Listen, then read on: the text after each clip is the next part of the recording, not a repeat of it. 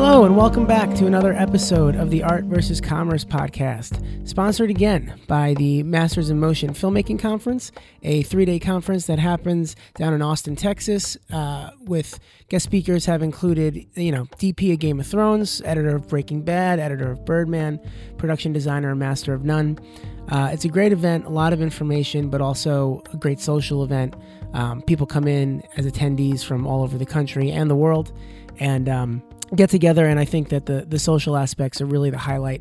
And what's also cool is that the guest speakers tend to they don't just come in for their conference then get out. I think that they all come out. You get to have real conversations with them, and that's what makes it unique and awesome. For more information on that, it's shooteditlearn.com.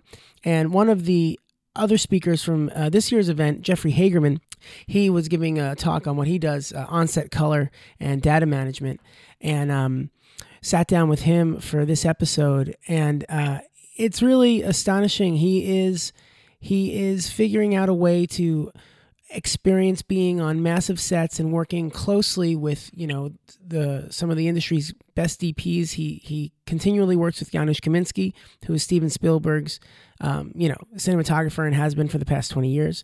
And Jeffrey has found himself in a position where he is standing right alongside DPs of that stature and helping them figure out the look and feel of the onset color, which then obviously impacts the final color greatly, especially if you're going for something that has a really heavy look, like something he did.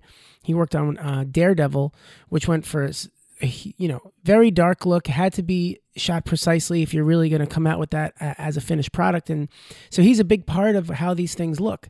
At this point, it's a pretty impressive credit list, and it also includes not just motion pictures, but it also includes Super Bowl commercials.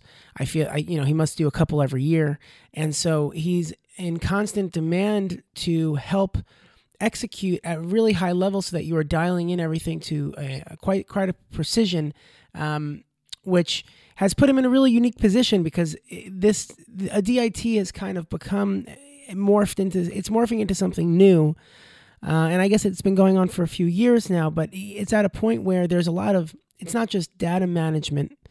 It's also, there's a lot of authorship in a way where you are helping define how these things look. And it's everything on sets of collaboration. So if you're standing in the room with the director and the DP and you're talking about how they want it to look, and they're looking to you to back that up technically, obviously you can have an impact.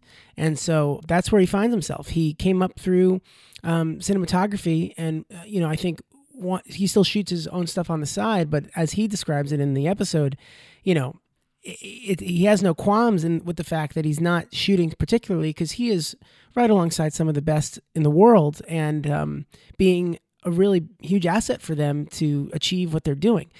So it's really cool. And the way that he speaks about it, he doesn't hold back. I'll say that.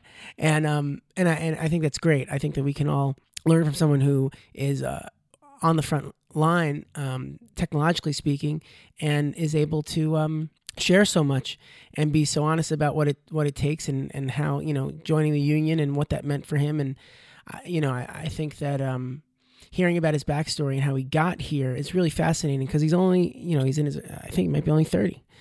So to do all of that very quickly is really impressive, and really enjoyed this one, especially because I think that a lot of people that I've been talking to on this podcast who are creators, they are trying to get to a place where they are on, these massive Hollywood blockbuster $200 million sets. And Hagerman's there, oftentimes not, a lot of times he might be pulling, not focus, but he's pulling the iris and changing the exposure, on certain technically advanced shots. And so he's like right in the thick of it. And it's really cool to pick his brain. So, thanks for being here. I've been checking out. iTunes has been getting some great reviews on the show, so thank you so much for that. And if you could just spread it around, get it out there. It's fun making, and thanks y'all for being here.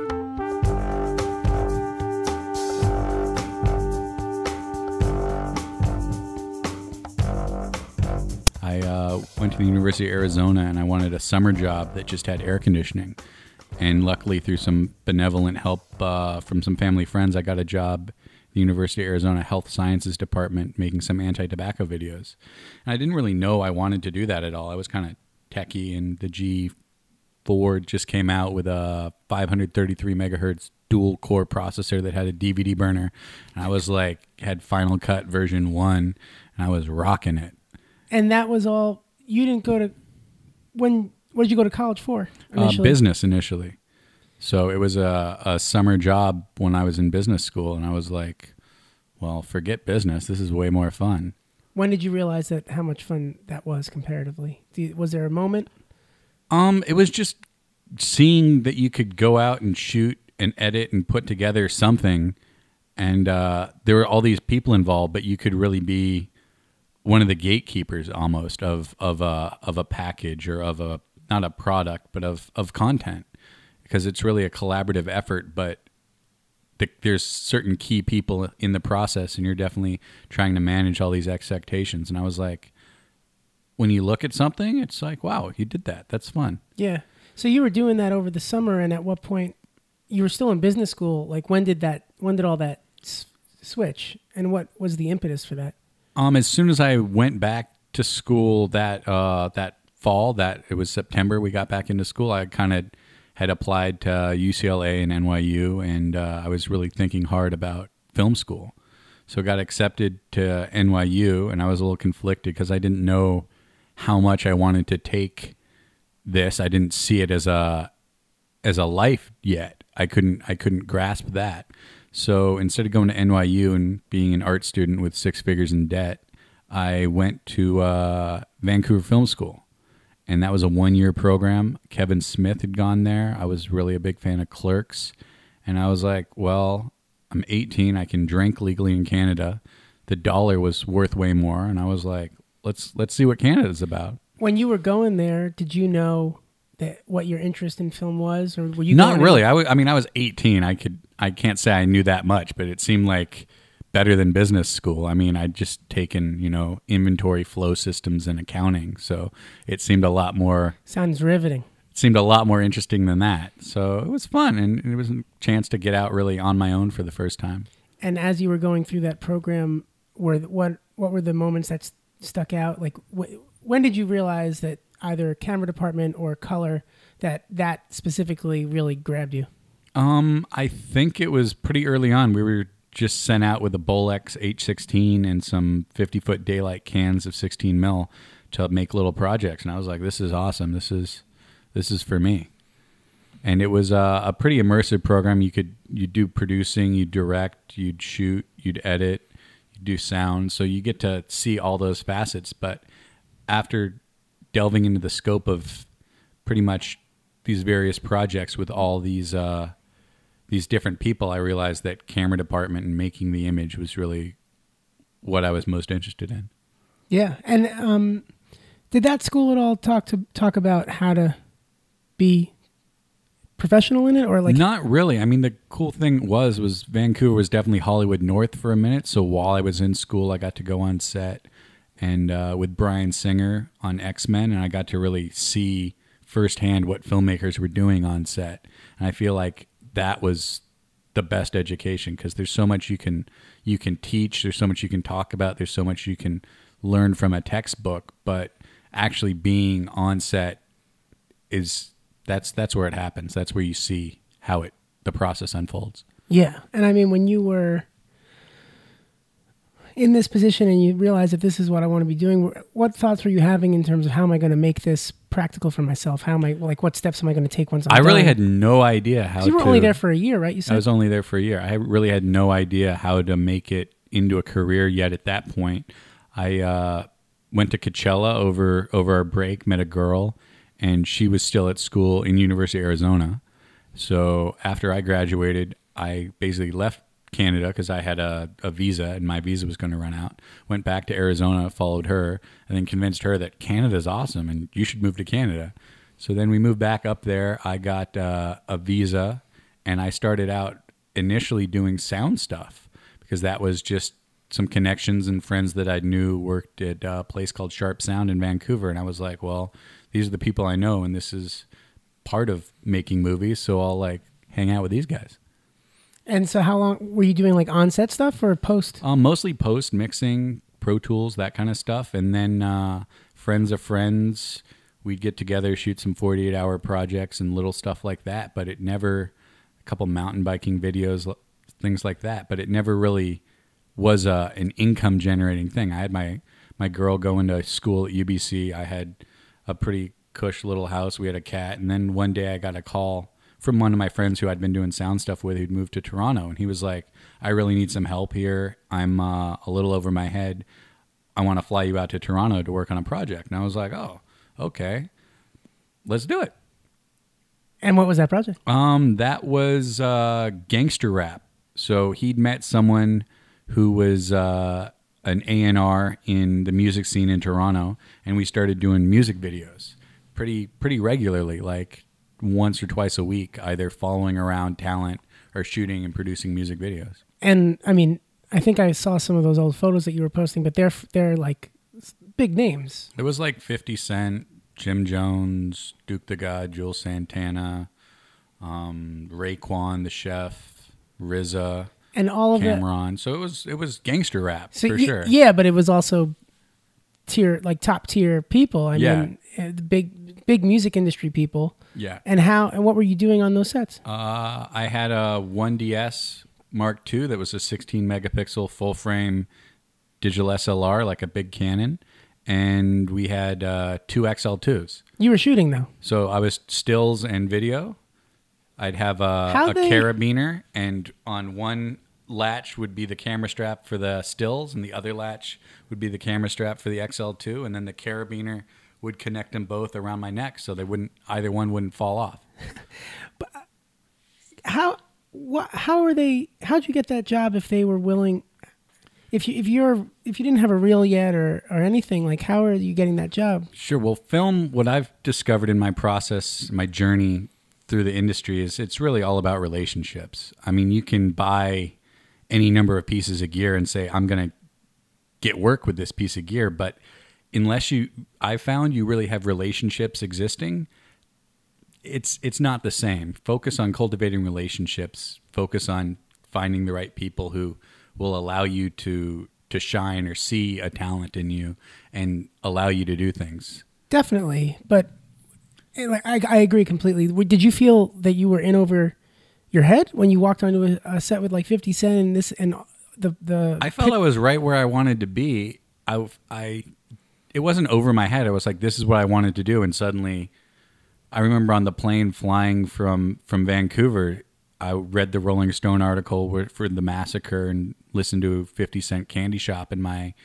iPhone, or it was an iPad at that point. iPod, yeah. Yeah, this was like going back. So I was like, wow. And then I got there, and like the next week I met 50 Cent. It was kind of, but it was all relationships. It was definitely all relationships. Like the talent was still, I don't think I'd cultivated the talent enough yet, but these people in this genre had given me an opportunity where I could shoot and make mistakes and really learn from the mistakes. Because if you're on a tour with someone, you're there to get the content, and if they're not happy or their producer or the A&R is not happy from the label, they'll let you know real quick, and then you learn. Because how old were you at this point? I was 22.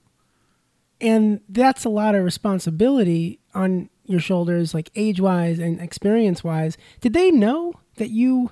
Because I'm just trying to think if this would even happen now, and maybe it would, depending on who knows who. But just the fact that now, like, you know, with having a reel on the internet and needing to provide so much proof that was lacking for you in this moment.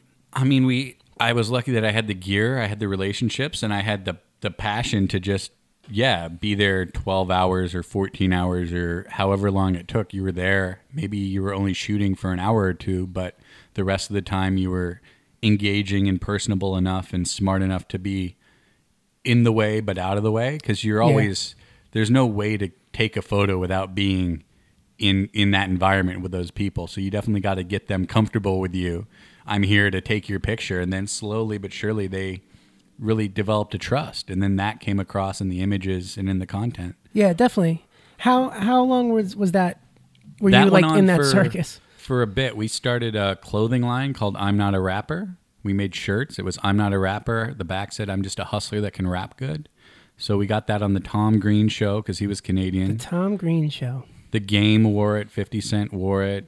I came to New York to film the Puerto Rican Day Parade with Dipset, and we were in the Garment District, and we saw bootlegs of our shirts. And I was like, this is crazy. Yeah. So then the clothing line spun into paper, like a physical paper magazine that would come out once a month. And then eventually that also spun off into a hour-long urban TV show that was once a week. So we had I'm Not a Rapper, the clothing line, I'm Not a Rapper, the magazine, and I'm Not a Rapper, the branded TV content thing. So is it fair to say that some of the business stuff you had learned at school was coming back It into definitely play? applied. It definitely applied. And later on in my career in advertising and further, people definitely looked back at that and said, wow, this is one of the first times that we could point to that someone did this really across a spectrum like you did. Yeah. In that time, what were there any really defining moments that really stick out either on set or from making, your favorite piece of content, like anything that was big where you had a moment you're like, oh man, like this is... 50 Cent was in Toronto with James Sheridan shooting Get Rich or Die Trying, and our friend, his name was Apple. He drove around in a Humvee and he met all the artists that came to town. He was like, I got us a video. And we were like, cool, what's the video? And he's like, well, we're gonna figure it out, but it's with 50 Cent. And we're like, me and my friend Martin Berrigan, my business partner, we're like, this is great. So we got some lights actually from the film set, went down to a club that we usually did some promotional stuff in and shot in for their events called System Soundbar. And we set up a shot, banged it out really quick. It was with a director named Dan Millimet. He goes by Dan the Man. And that relationship that connection proved really long lasting because that brought me basically to New York from Canada. Yeah. And so at any point in this process, are you thinking past, well, clearly you must have been a little bit with developing the clothing line that then becomes paper and all of that, but were you thinking, how much were you like plotting what was going to happen next and where you wanted this whole career to go? Most of it was just in the moment. It was just being in the moment and answering the phone and going to meetings and trying to really say, I can represent your brand visually, whatever that brand was. Here's the pictures. Here's me. Let's go do it. Yeah. I remember going back to Vancouver, and this was right before I broke up with my girlfriend, but we were at a party with a bunch of mutual friends, and they were like, what have you been doing in Toronto? And I was like, oh, we shot a video with 50 Cent. And they were just like, get out of here. Like, you don't need to lie to us. And it was like... Well, it is pretty remarkable. But it was like I had a flip phone. I didn't have an iPhone that I could just pull out and be like, here's the photo. Yeah. There's no Instagram. It was kind of like, what do you mean? Yeah. It wasn't believable. Definitely. What where did it go after that? We met up with a couple other record labels. Capital Prophet Records was one, and Much Music, and just got in with some A&Rs there and started doing. I think music videos are a great way as someone coming up to develop a craft and still make money. I don't think short films are that lucrative, and in Canada especially, Are music like now? You think? I feel like the music even videos now lost in Canada they have grants called VideoFact money, and they still give out $20,000 to $30,000 to make a video, and that's something as someone I came up with. 5Ds didn't shoot video yet, so I had. As someone coming up with a stills camera and an XL2, like that was the way up. And we got so much work from people paying $5,000 cash out of brown bags for something. And that doesn't go as far as like a and relationship with a label. And once you get that secured, and once they see what you can do, they give you more money. And then how you spend that and how you deliver with a final product gains their trust. And then it grows to a bigger and bigger thing and opens doors. Yeah. And then, but you left music, I guess, or Not left, but it became less of the focus. What did you transition into? I did a music video for this artist, Belly, who's on Capital Prophet Records, and it was called A History of Violence. And we made kind of a political music video. It got on Much Music and got really popular. The artist got on Geraldo Rivera with it and got interviewed about the Palestinian conflict, peace in the Middle East, and that sort of thing. So shortly after that video dropped, Amy Goodman from Democracy Now!, this television news independent media thing that I'd listen to like every morning all the time, called me up out of the blue. It was like, we're looking for a TV producer for our show in New York. And I was like, in Toronto, like, all right, I'll be in New York next week and we can have an interview. And I'd always had respect for journalism and respect for people documenting the truth and bringing a voice to the voiceless. But I'd never thought of myself as a journalist. Yeah. So one thing led to another. I knew Final Cut Pro. I knew how to shoot and figured out how to book satellite feeds and book studios and interview Bill Clinton and all these other people. So that was a turn, but it was still, I felt I was capturing images and telling stories. So there's a bunch of different facets of how you can capture images and tell stories, but I still felt like I was capturing images and telling stories. Yeah, I guess in that way it didn't change. No. And as that grew, what were you thinking? Were you was it weird leaving music? Did you feel like you were leaving something behind, or like what's the mental process as you're rising the ranks of something different now? I still had a production company that made music videos, but I definitely had to take more of a back seat to that because I had a full-time job now, booking news feeds, researching stories, flying around, shooting various parts of the country, and also gathering content from all these independent sources and bringing it together and trying to make something cohesive.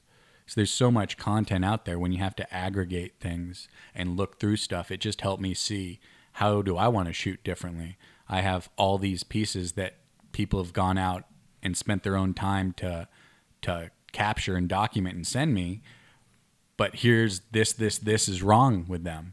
So it helped me really, through other people's mistakes, learn how to shoot packages better and really, really create a not shot lists, but really just in your head, having to edit your own content helps you be way more informed as a shooter.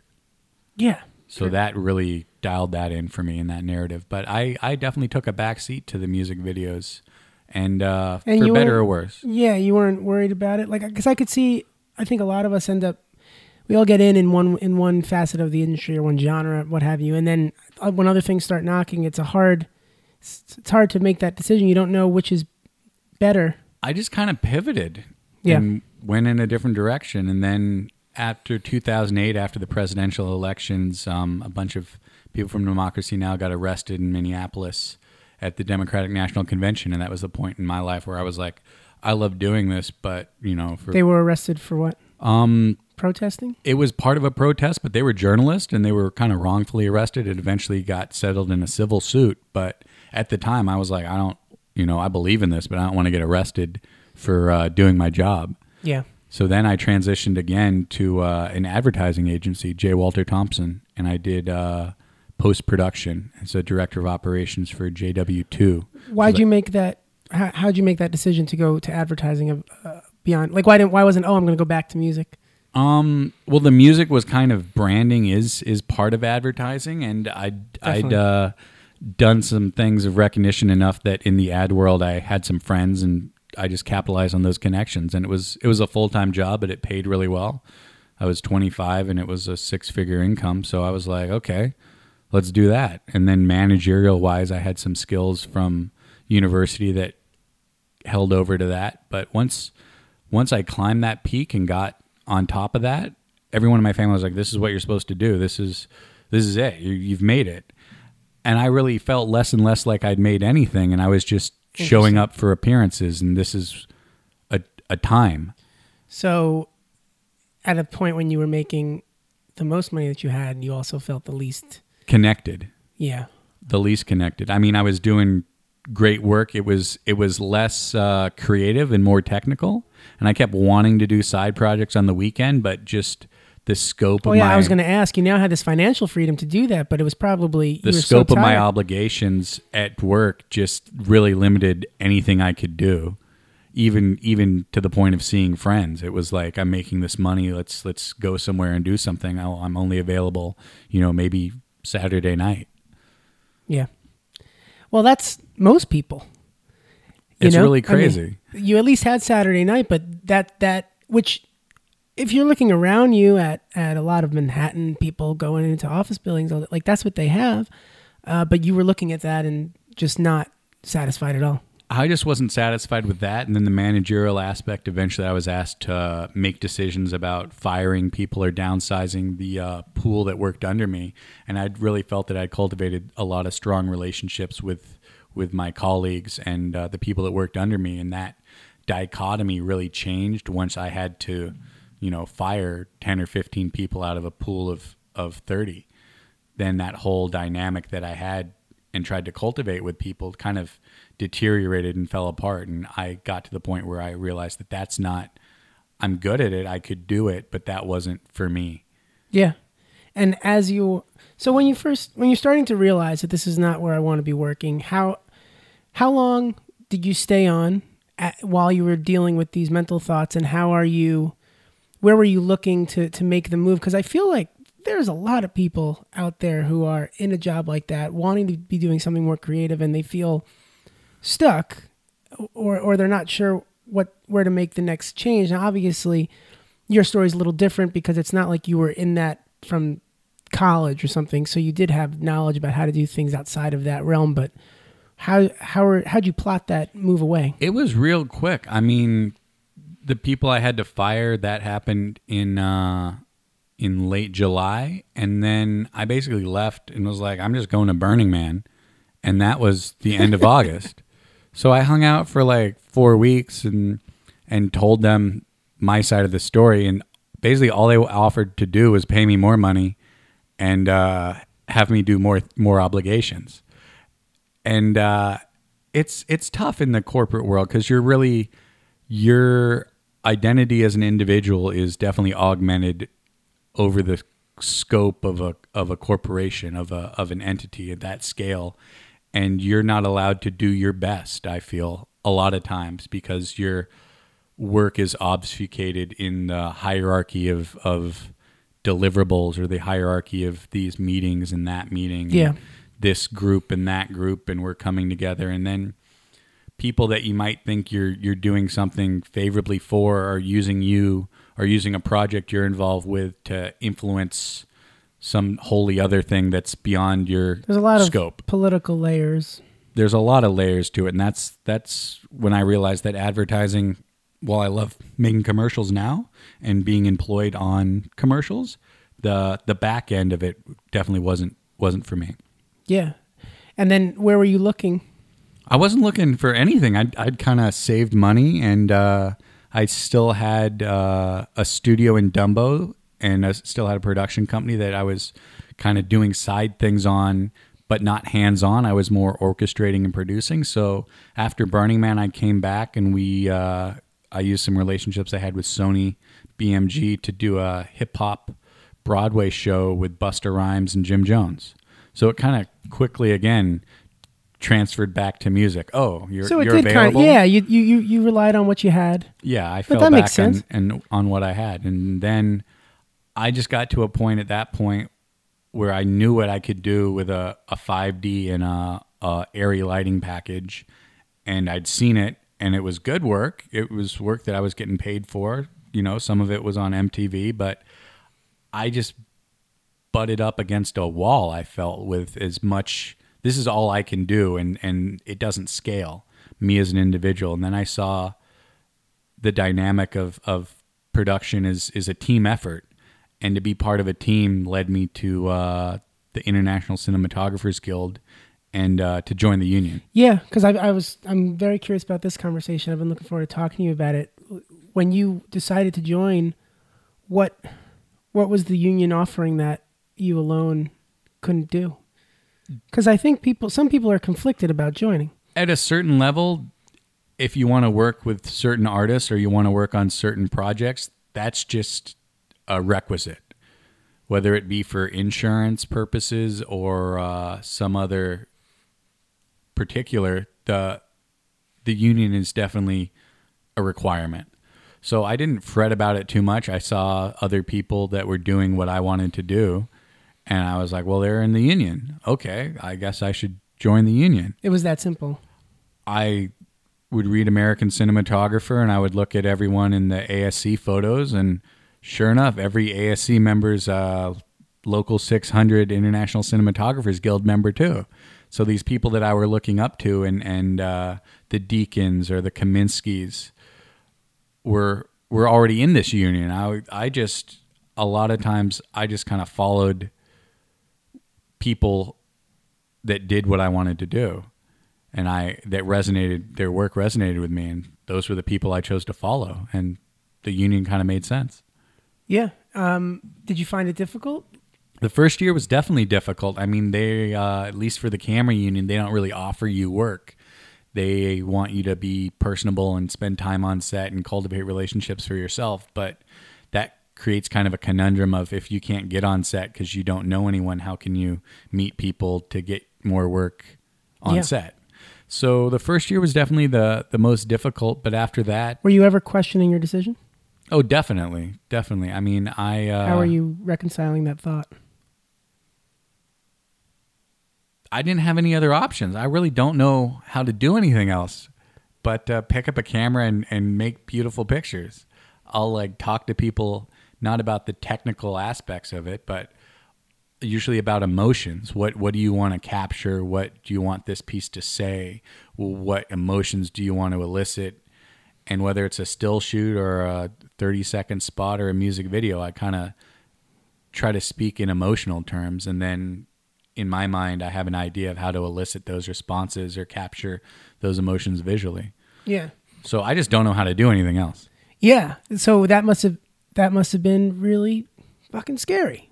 It was scary, but it's also, I mean, the greater the risk, I think the greater the reward too. And you have to believe in yourself. And I think through giving myself less and less options for other things kept me passionate and kept me focused on what I really wanted to do. So when you're living through that year of conundrum, how are you? How'd you make it work? What was your answer to dealing with the catch-22? It was really relationships, and the relationship that I was able to cultivate was with a company called Off Hollywood, and Off Hollywood had some offices on Broadway and Prince, and 3D was really big. This is '09. The Red camera was just coming out. And they were really the place in New York City to get a Red camera. So I went in there, told them, I'm Jeffrey Hagerman. This is what I do. I really like what you guys do. We should work together. They were like, we don't have any work for you. Get out of here. So I got really a little bummed out. My wife was like, well, you should go back and try again.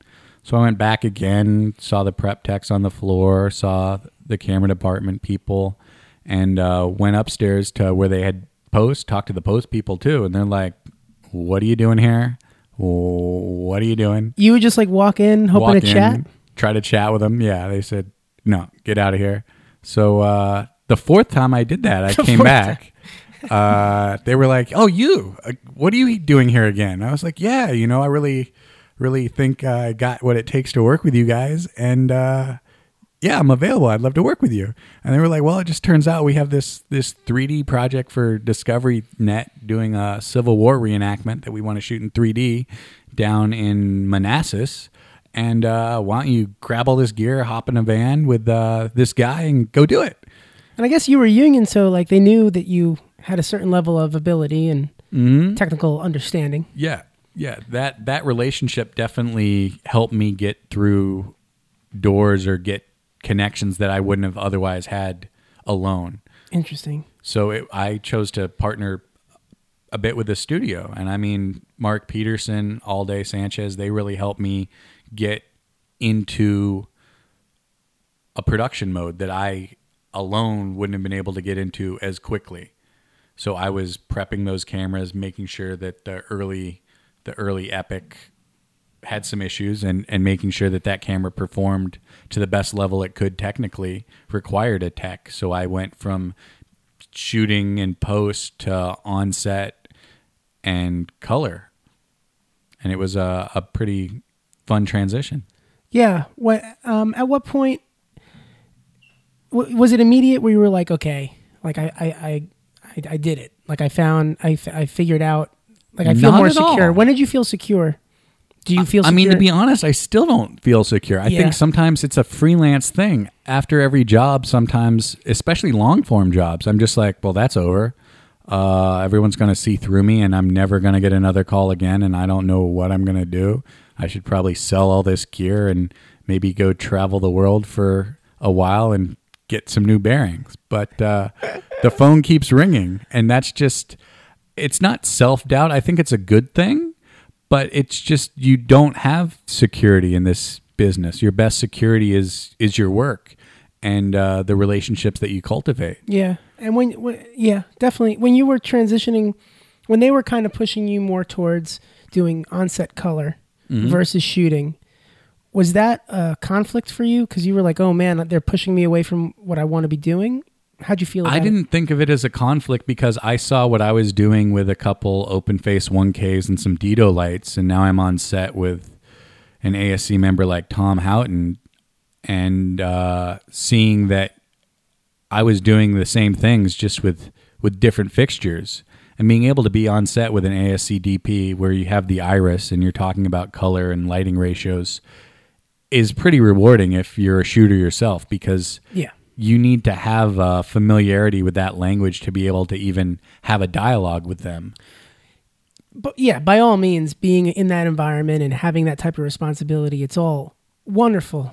But you're also not shooting, and it had it gone through your balance. mind? That's always I don't do anything else. I think the definition of an artist is someone who gets paid through their art. So I work every day either as a phantom operator or an on-set colorist, and then the money I make from that and the relationships I cultivate on set, I use to fund and employ my friends on my own projects. Yeah.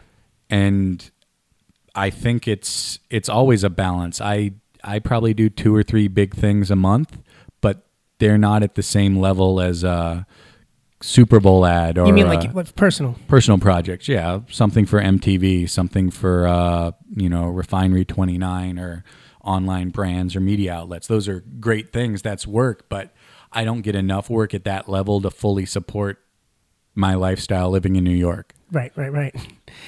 And now that you're on these much larger sets and working alongside ASC guys, I'm curious, what's changed? What did you notice that was different in terms of like the way that people talk about the craft, or the small moments where people are discussing work or how to do the art? Did you notice a shift? Like, what are you hearing from the world's best casually in conversation that might be different than when you are on those smaller shoots 2 to 3 times a month?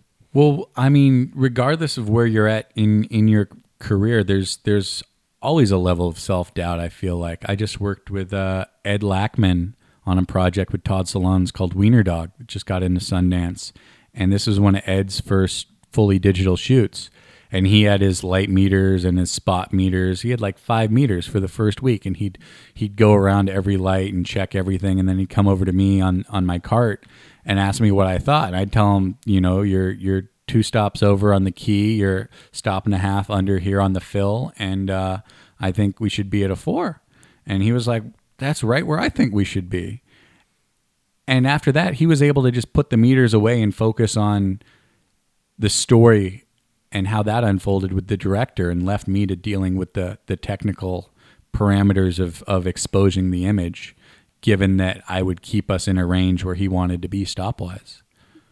But he still had that level of doubt in himself that he would meter that much and do all that. And I just reassured him that you can step back and focus on the story. Yeah. and the image is part of the story, but not on the technical aspects of capturing the image. And this is a person that shot so many amazing films on film. I didn't feel he needed any help, but it's a new medium for people. And that being the case, he definitely benefited from being able to set looks and really craft emotional elements on set with the color. Everyone's looking at the same monitor. We're all there. Yeah, you let him start to focus on the high concept stuff. Yeah, and a lot of times I would set a look that I thought was correct, and he'd be like, oh, this is much too pretty, put green in the midtones and really dirty it up. And I'm like, ugh. So I was always trying to start from a point of balancing the scene out to make it visually, not commercial, but visually pleasing. And a lot of times we would not digress, but we would augment that to something that was more focused on, oh, these two characters in the story have a different backstory that comes up in the third act. And I read the sides today, and the sides today seemed pretty warm and fuzzy, but I wasn't aware that this arc through the script starts with this scene, and right. So foreshadowing the color helps evoke that emotion. Yeah, well, you're coming at it with some sort of being technically correct on something, and then he has an opportunity. You're taking away artistic points from these people all the time. And I mean, at the end of the day, regardless of who you are, there's probably someone in LA, in this case it was Annapurna Pictures, who's going to look at those dailies or look at those rushes, and if they don't look a certain way, they're going to make some phone calls and have some serious questions for somebody.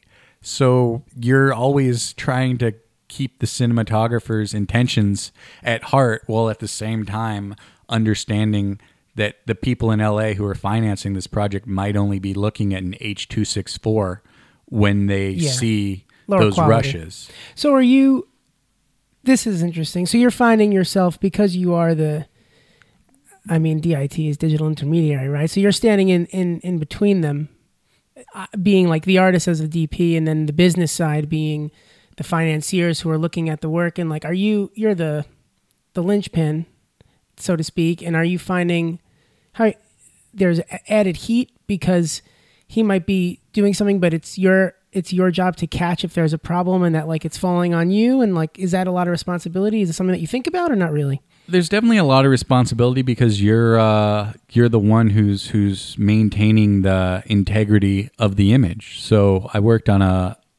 briefly on a Daredevil show with Marvel, and me and the DP just didn't see eye to eye.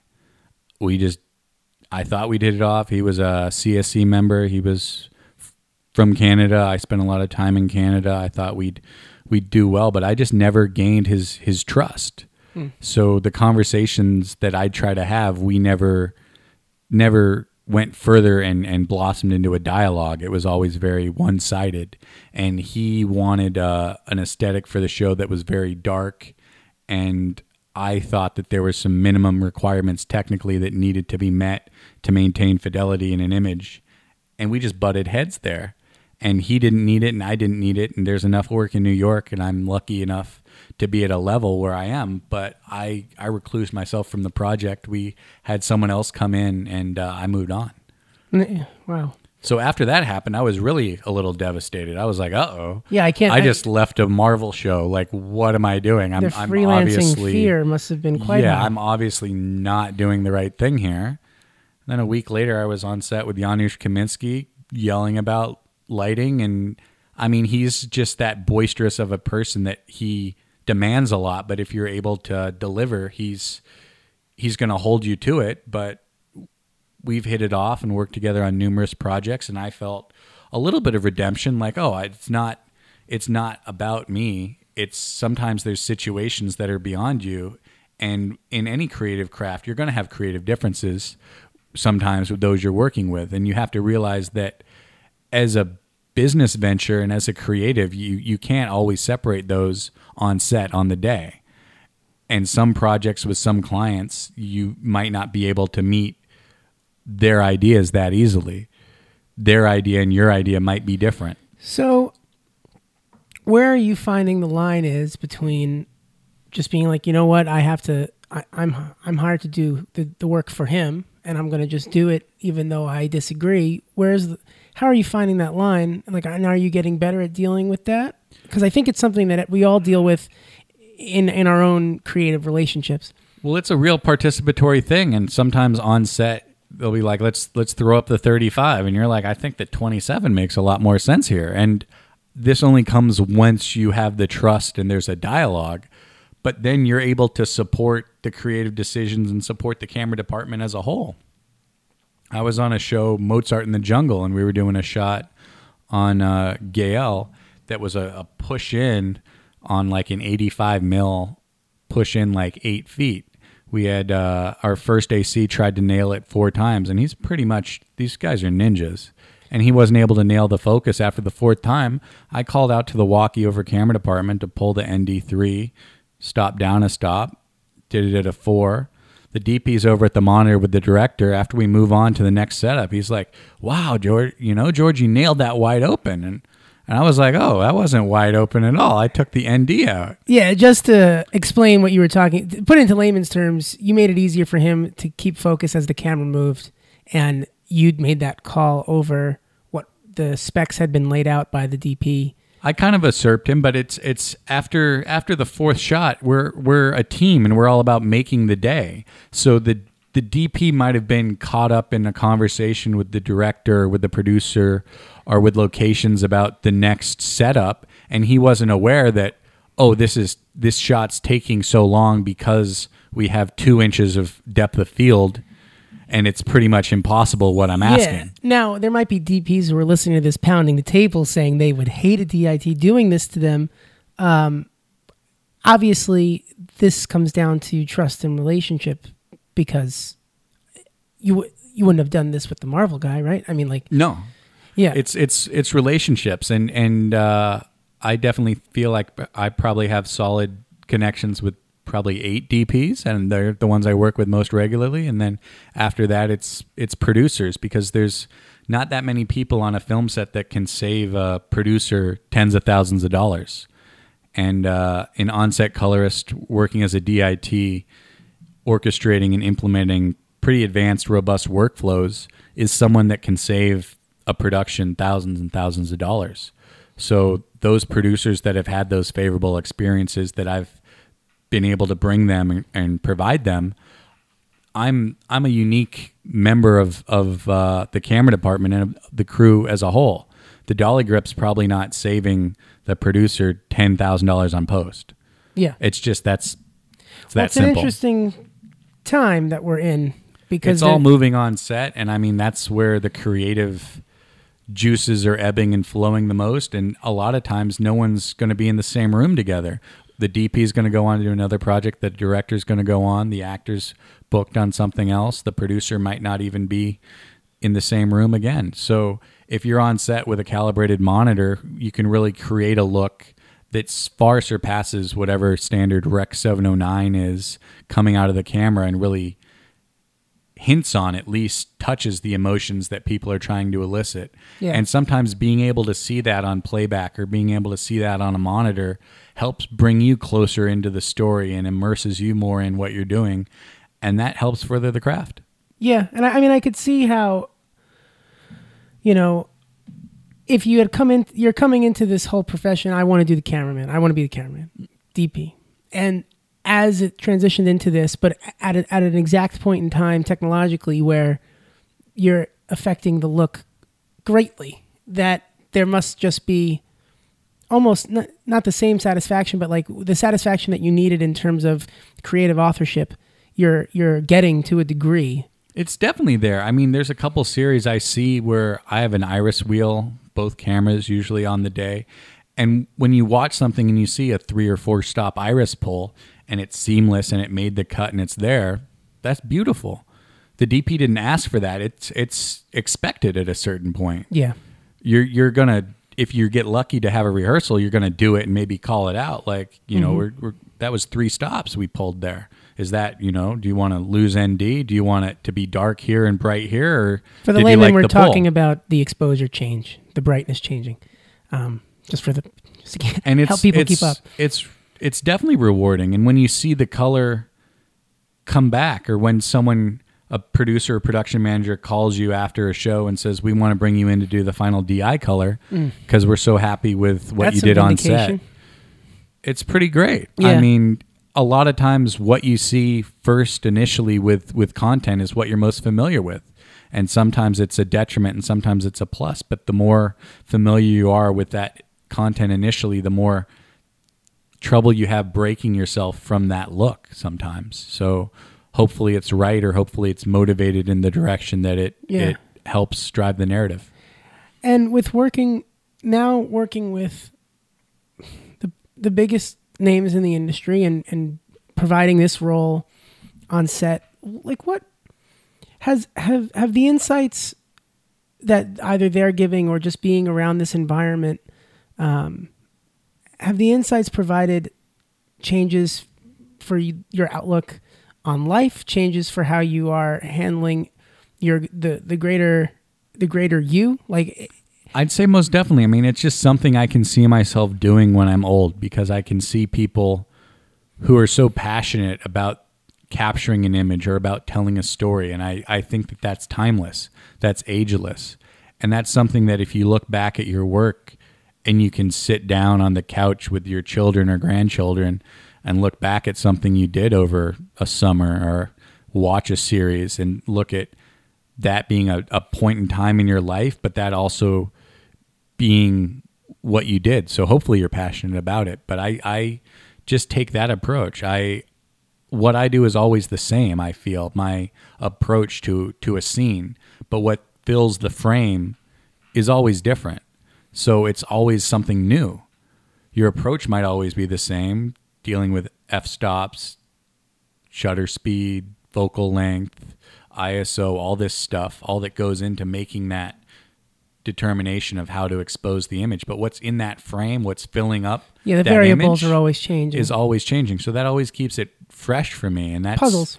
That's always, it drives me. Otherwise, I think my mind has a tendency to wander pretty quickly and kind of get tired of things. But that approach to making things new, definitely. I think a lot of filmmakers are prone to just ADD about life, and that what's great is that every day, like it's just constantly solving puzzles.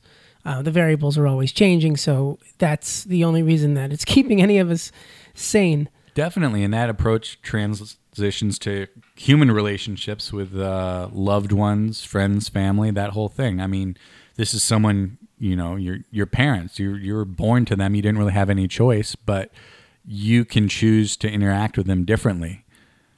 And every day you don't need to focus on something that might have happened years ago, but you can focus on the present, or you can focus on your interaction with them, and that's always hopefully leading to a positive outcome.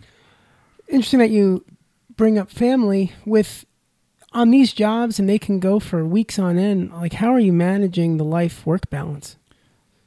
When I was on Daredevil, that was like 70 to 80 hours a week. And that was hard. I mean, if I didn't have a wife, I wouldn't have been able to pick up my laundry. Literally, I would wake up at 5 a.m. and get back at 9 p.m. There's literally no time. But the flip side of that coin is, if you can find someone you love and loves being with you, you have a lot of freedom as far as being able to leave. I've spent 3 or 4 months this year in Europe, just traveling around, not being not available, but if the right project comes, I'll answer my email, and I usually just buy one-way tickets and plan on being somewhere for a week or two, or seeing what happens. I got to Rome in August. You went with her? I went with her. She flew early because I was finishing up a project, but I went in August, booked a one-way ticket.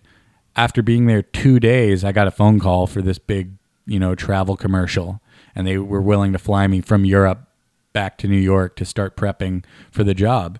And she was like, "What are you doing? We're on vacation." And I just had to step back and think, yeah, I'm on vacation. I can recommend someone else, or I can let that one slide, because you do have to take time for yourself and find a balance in that work live environment.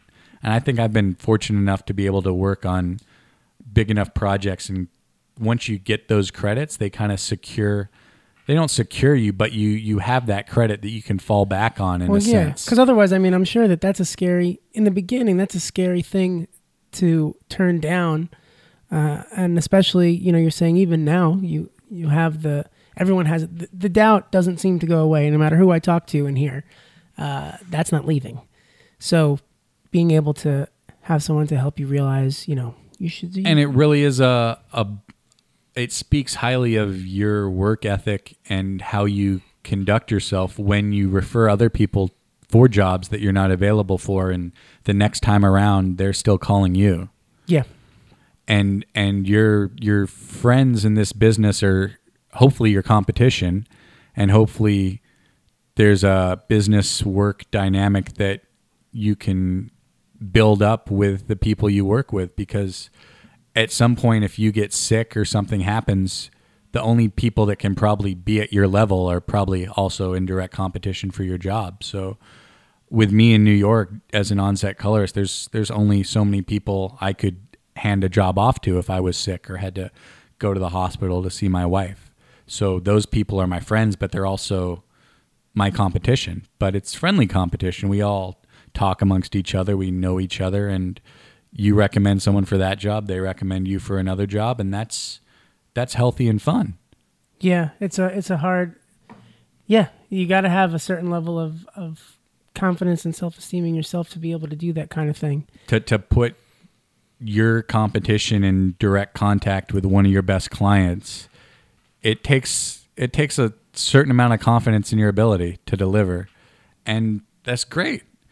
And then next time you're on set, they might be asking, oh, well, that Tom did this or Gus was doing that. And it's like, well, this is the way I'm doing it. We can make some changes. Or sometimes they're like, I really like how you did this and this guy didn't do that. And it's all just, it's good to interact with people. And I think as an on-set colorist, I get to meet more and more DPs and see little facets of how they, high key, or how they do a skip bounce, or how they look at a scene from a natural light perspective, that if I was just focusing on my career singularly as a DP, I'd never get to have those experiences. Yeah. And so in that, looking forward, are you trying to take this and have it, and at some point make a true pivot towards cinematography, or are you like just because I remember my girlfriend's a producer, and she was on set with you a few weeks back, and she called me and she was like, I spoke to Jeff, and he was just had like a shit-eating grin on his face, and is like, I am just having the best time. And that's like, why are you thinking about moving away from that? Or it's like, no, I'm just having the best time. I'm just having the best time. And if I'm kind of cocky and stuck up, and I turn down a lot of scripts that I read. I read like 2 or 3 a month, and I like playing with techno cranes and flying around in helicopters and shutting down half of Soho. And I hope to get to that point myself one day. But if I'm not there, if I can be in the back of the pursuit arm flying around town with them, I'm going to be happy doing that, because I feel that I'm close to my vision of where I see things. Yeah. Would you would you be upset or disappointed or like let down if that never happened? I mean, I think it's happening. I just finished a short film. I chose to shoot that on 35 mil, and that got into some film fests in LA. It premiered at the Mann's Chinese Theater. So I do digital all the time, and some people are like, why do you want to shoot film? Because film's new to me. I know the dynamic response range of a Dragon or a Phantom Flex 4K, or I know how to make a pretty image with an Alexa. Something totally foreign to me is using a Panavision XL2 with Kodak 5219. It's funny. This is the truth of our whole generation. It's this dark area for me that's really... I'm confident when I have a Dragon or an Alexa that I can bring back something that's great. But when I was in pre-production and the first day on set for the short film, it was called It Has to Be You, I was sweating. It was just great. I mean, I knew how I was going to light it. I'd done my work location scouting, but that first day when your eye is through that camera and that reflex is turning and you get that little stutter that you see when the film's going through the gate, you're like, whoa. So I want to shoot more film. Yeah, that vulnerability and like, you know, to be unsure a little bit is definitely creatively healthy.